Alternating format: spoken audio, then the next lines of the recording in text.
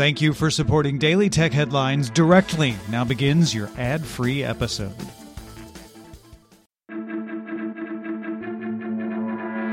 These are the Daily Tech Headlines for Monday, March 1st, 2021. I'm Rich Stroffolino.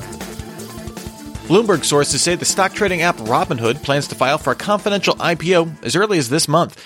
Bloomberg previously reported the company may offer some shares to its users at its IPO price, although no timing on an IPO has been finalized.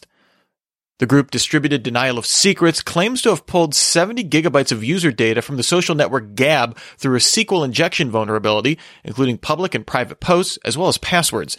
DDoS says it will share the data selectively with journalists, social scientists, and researchers. The Facebook Oversight Board made 17 policy change recommendations in relation to its 6 moderation cases it decided at the end of January, which Facebook agrees to consider but not implement, unlike its content decisions.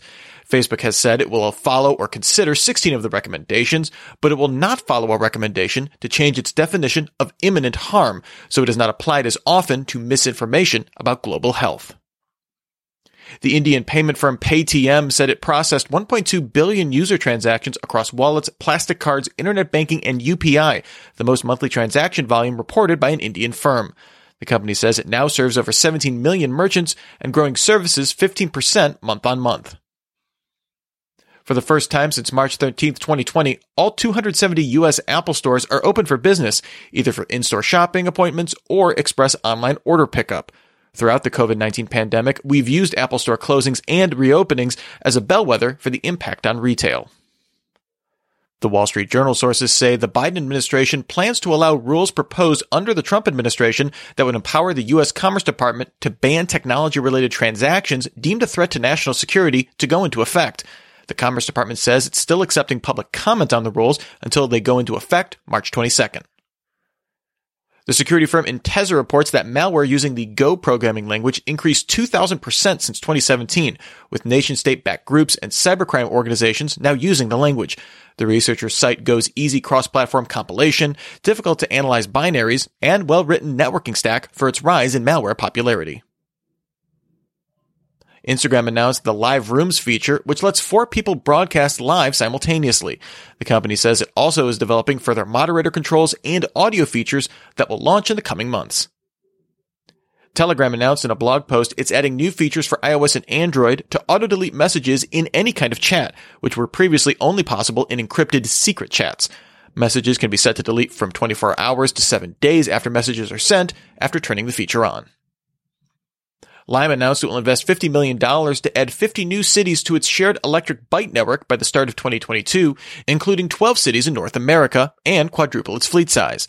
This investment will also go toward producing a next-gen electric bike with a 350-watt motor, a top speed of 20 miles per hour, and the same swappable batteries as Lime's electric scooters, good for 25 miles of electric range.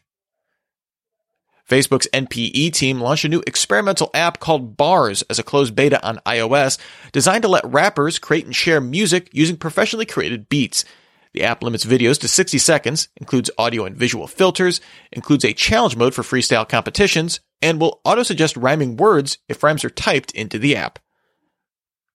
Google began rolling out a redesign of Google Chat to free accounts, with apps available on Android and iOS, as well as directly integrating the redesign into Gmail. Last month, Google began migrating free users using the classic Hangouts chat app to a preview of the new chat. Job postings from Microsoft mentioned features for a successor to the Surface Duo device codenamed Zeta, including 5G support. Another job listing mentions using machine learning and artificial intelligence to create a new camera experience and improve image processing. OnePlus published a web page indicating an announcement is coming from the company on March 8th with the tagline, "Something new is on the horizon."